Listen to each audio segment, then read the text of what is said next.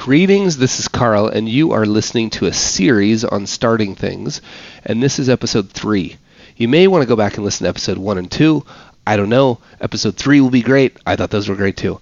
So episode 3, we're still talking about if you want to be the starter, if you want to be a starter, a good starter, you need to be good at stopping, right? And how important it is to get good at stopping. And one of the things, so we're now going to talk a little bit about what holds us back from stopping, right? Another way to put this is what holds us back from saying no.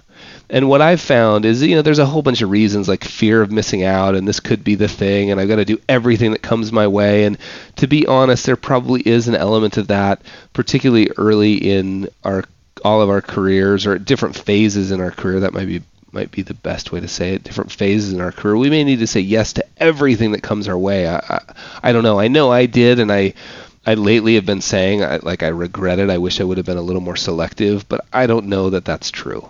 Right? I don't know that I had the benefit of doing that. So whatever. During phases in our career, we may need to say yes to everything that comes our way, but there gets to be a point where we absolutely have to say no to certain things.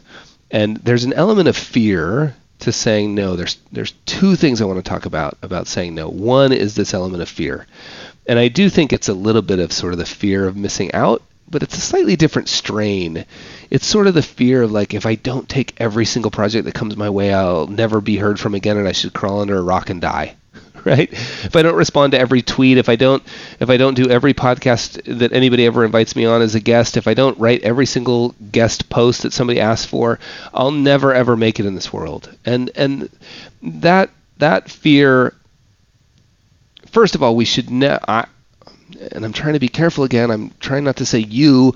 I am trying to learn that I shouldn't ever do anything barring some sort of life-saving evasive move, right? I should never do anything out of fear. Never do anything out of fear. So if you're at a phase in your career where you feel like you need to take every single opportunity that comes your way, that's totally fine. Do it on purpose. Be aware of it. And this I can speak to. This I do wish I had done better.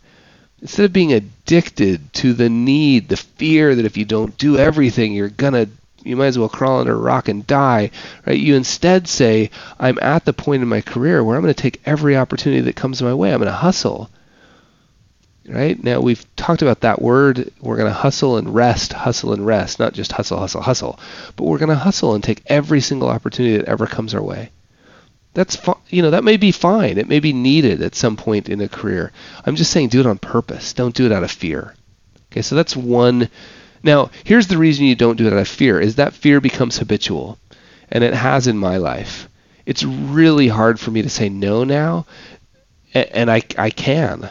In fact, I'm finding that saying no actually leads to much bigger yeses, and that's a little secret that we may have to talk about another time, that maybe there's no phase in our career where we should just be saying yes. Maybe we need to be focused on saying no so that we can devote the energy to a much bigger yes. But again, that's a side note here.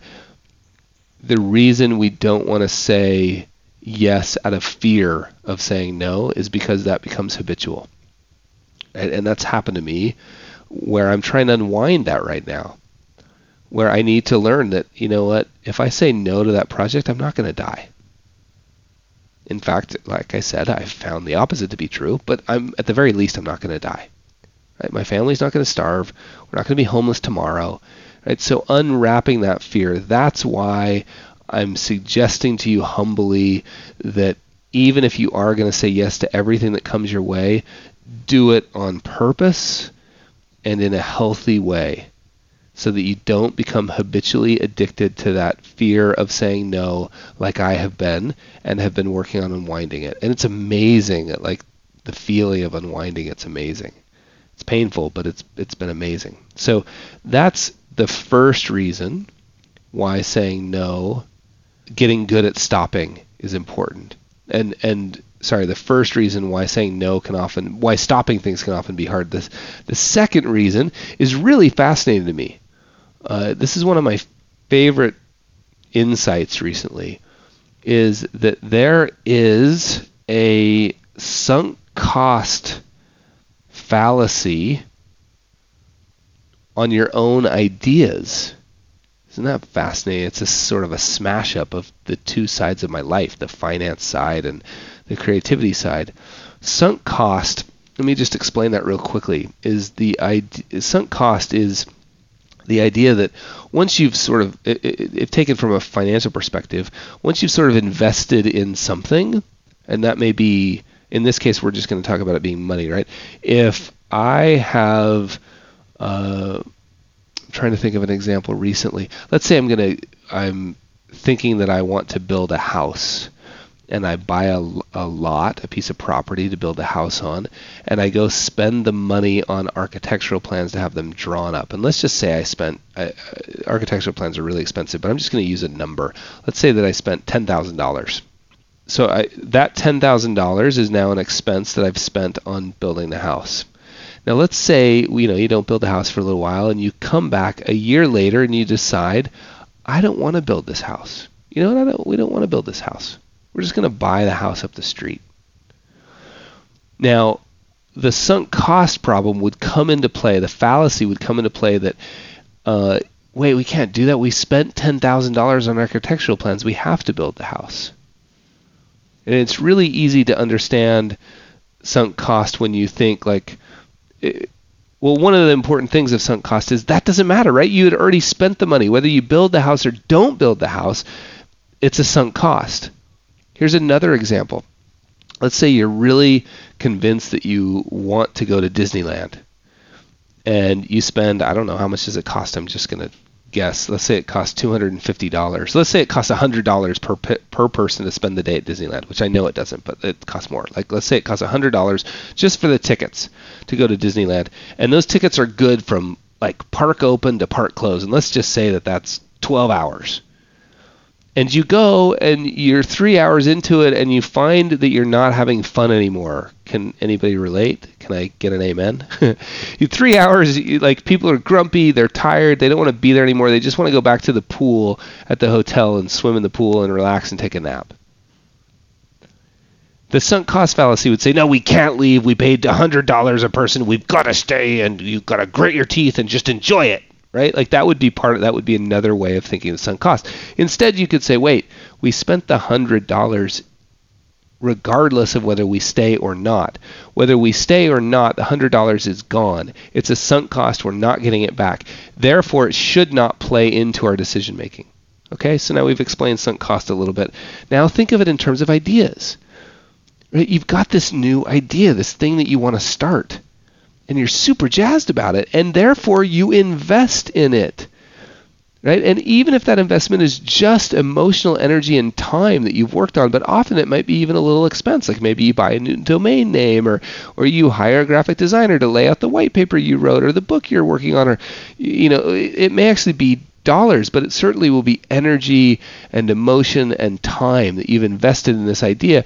And then you think, I got to carry this idea through, or else, because I've already invested, right? I've already invested all this time in this.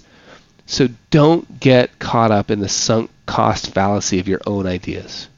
The fact that you invested the time and the energy, maybe even a little bit of money in that idea, is totally irrelevant in terms of whether or not you should continue with that idea. If the idea is good, continue. If the idea is bad and needs to be killed or stopped, don't get stuck in the sunk cost fallacy of your own ideas.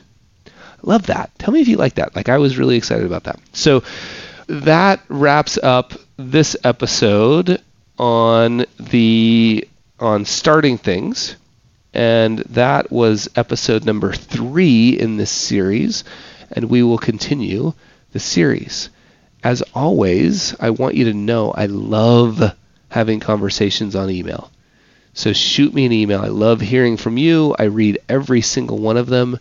They're super helpful, and I try to reply. In fact, I'm up to date. I reply to all of them. It's hello@behaviorgap.com, hello@behaviorgap.com. And for the growing number of you who are international or outside the U.S. at least, behavior is spelled without a U. It's just Behavior in the United States. So don't spell it with a U just so it'll get to me. I'm not saying it's right or wrong. It's just the way it is. So hello@behaviorgap.com. Hope to hear from you soon, and wraps up episode 3.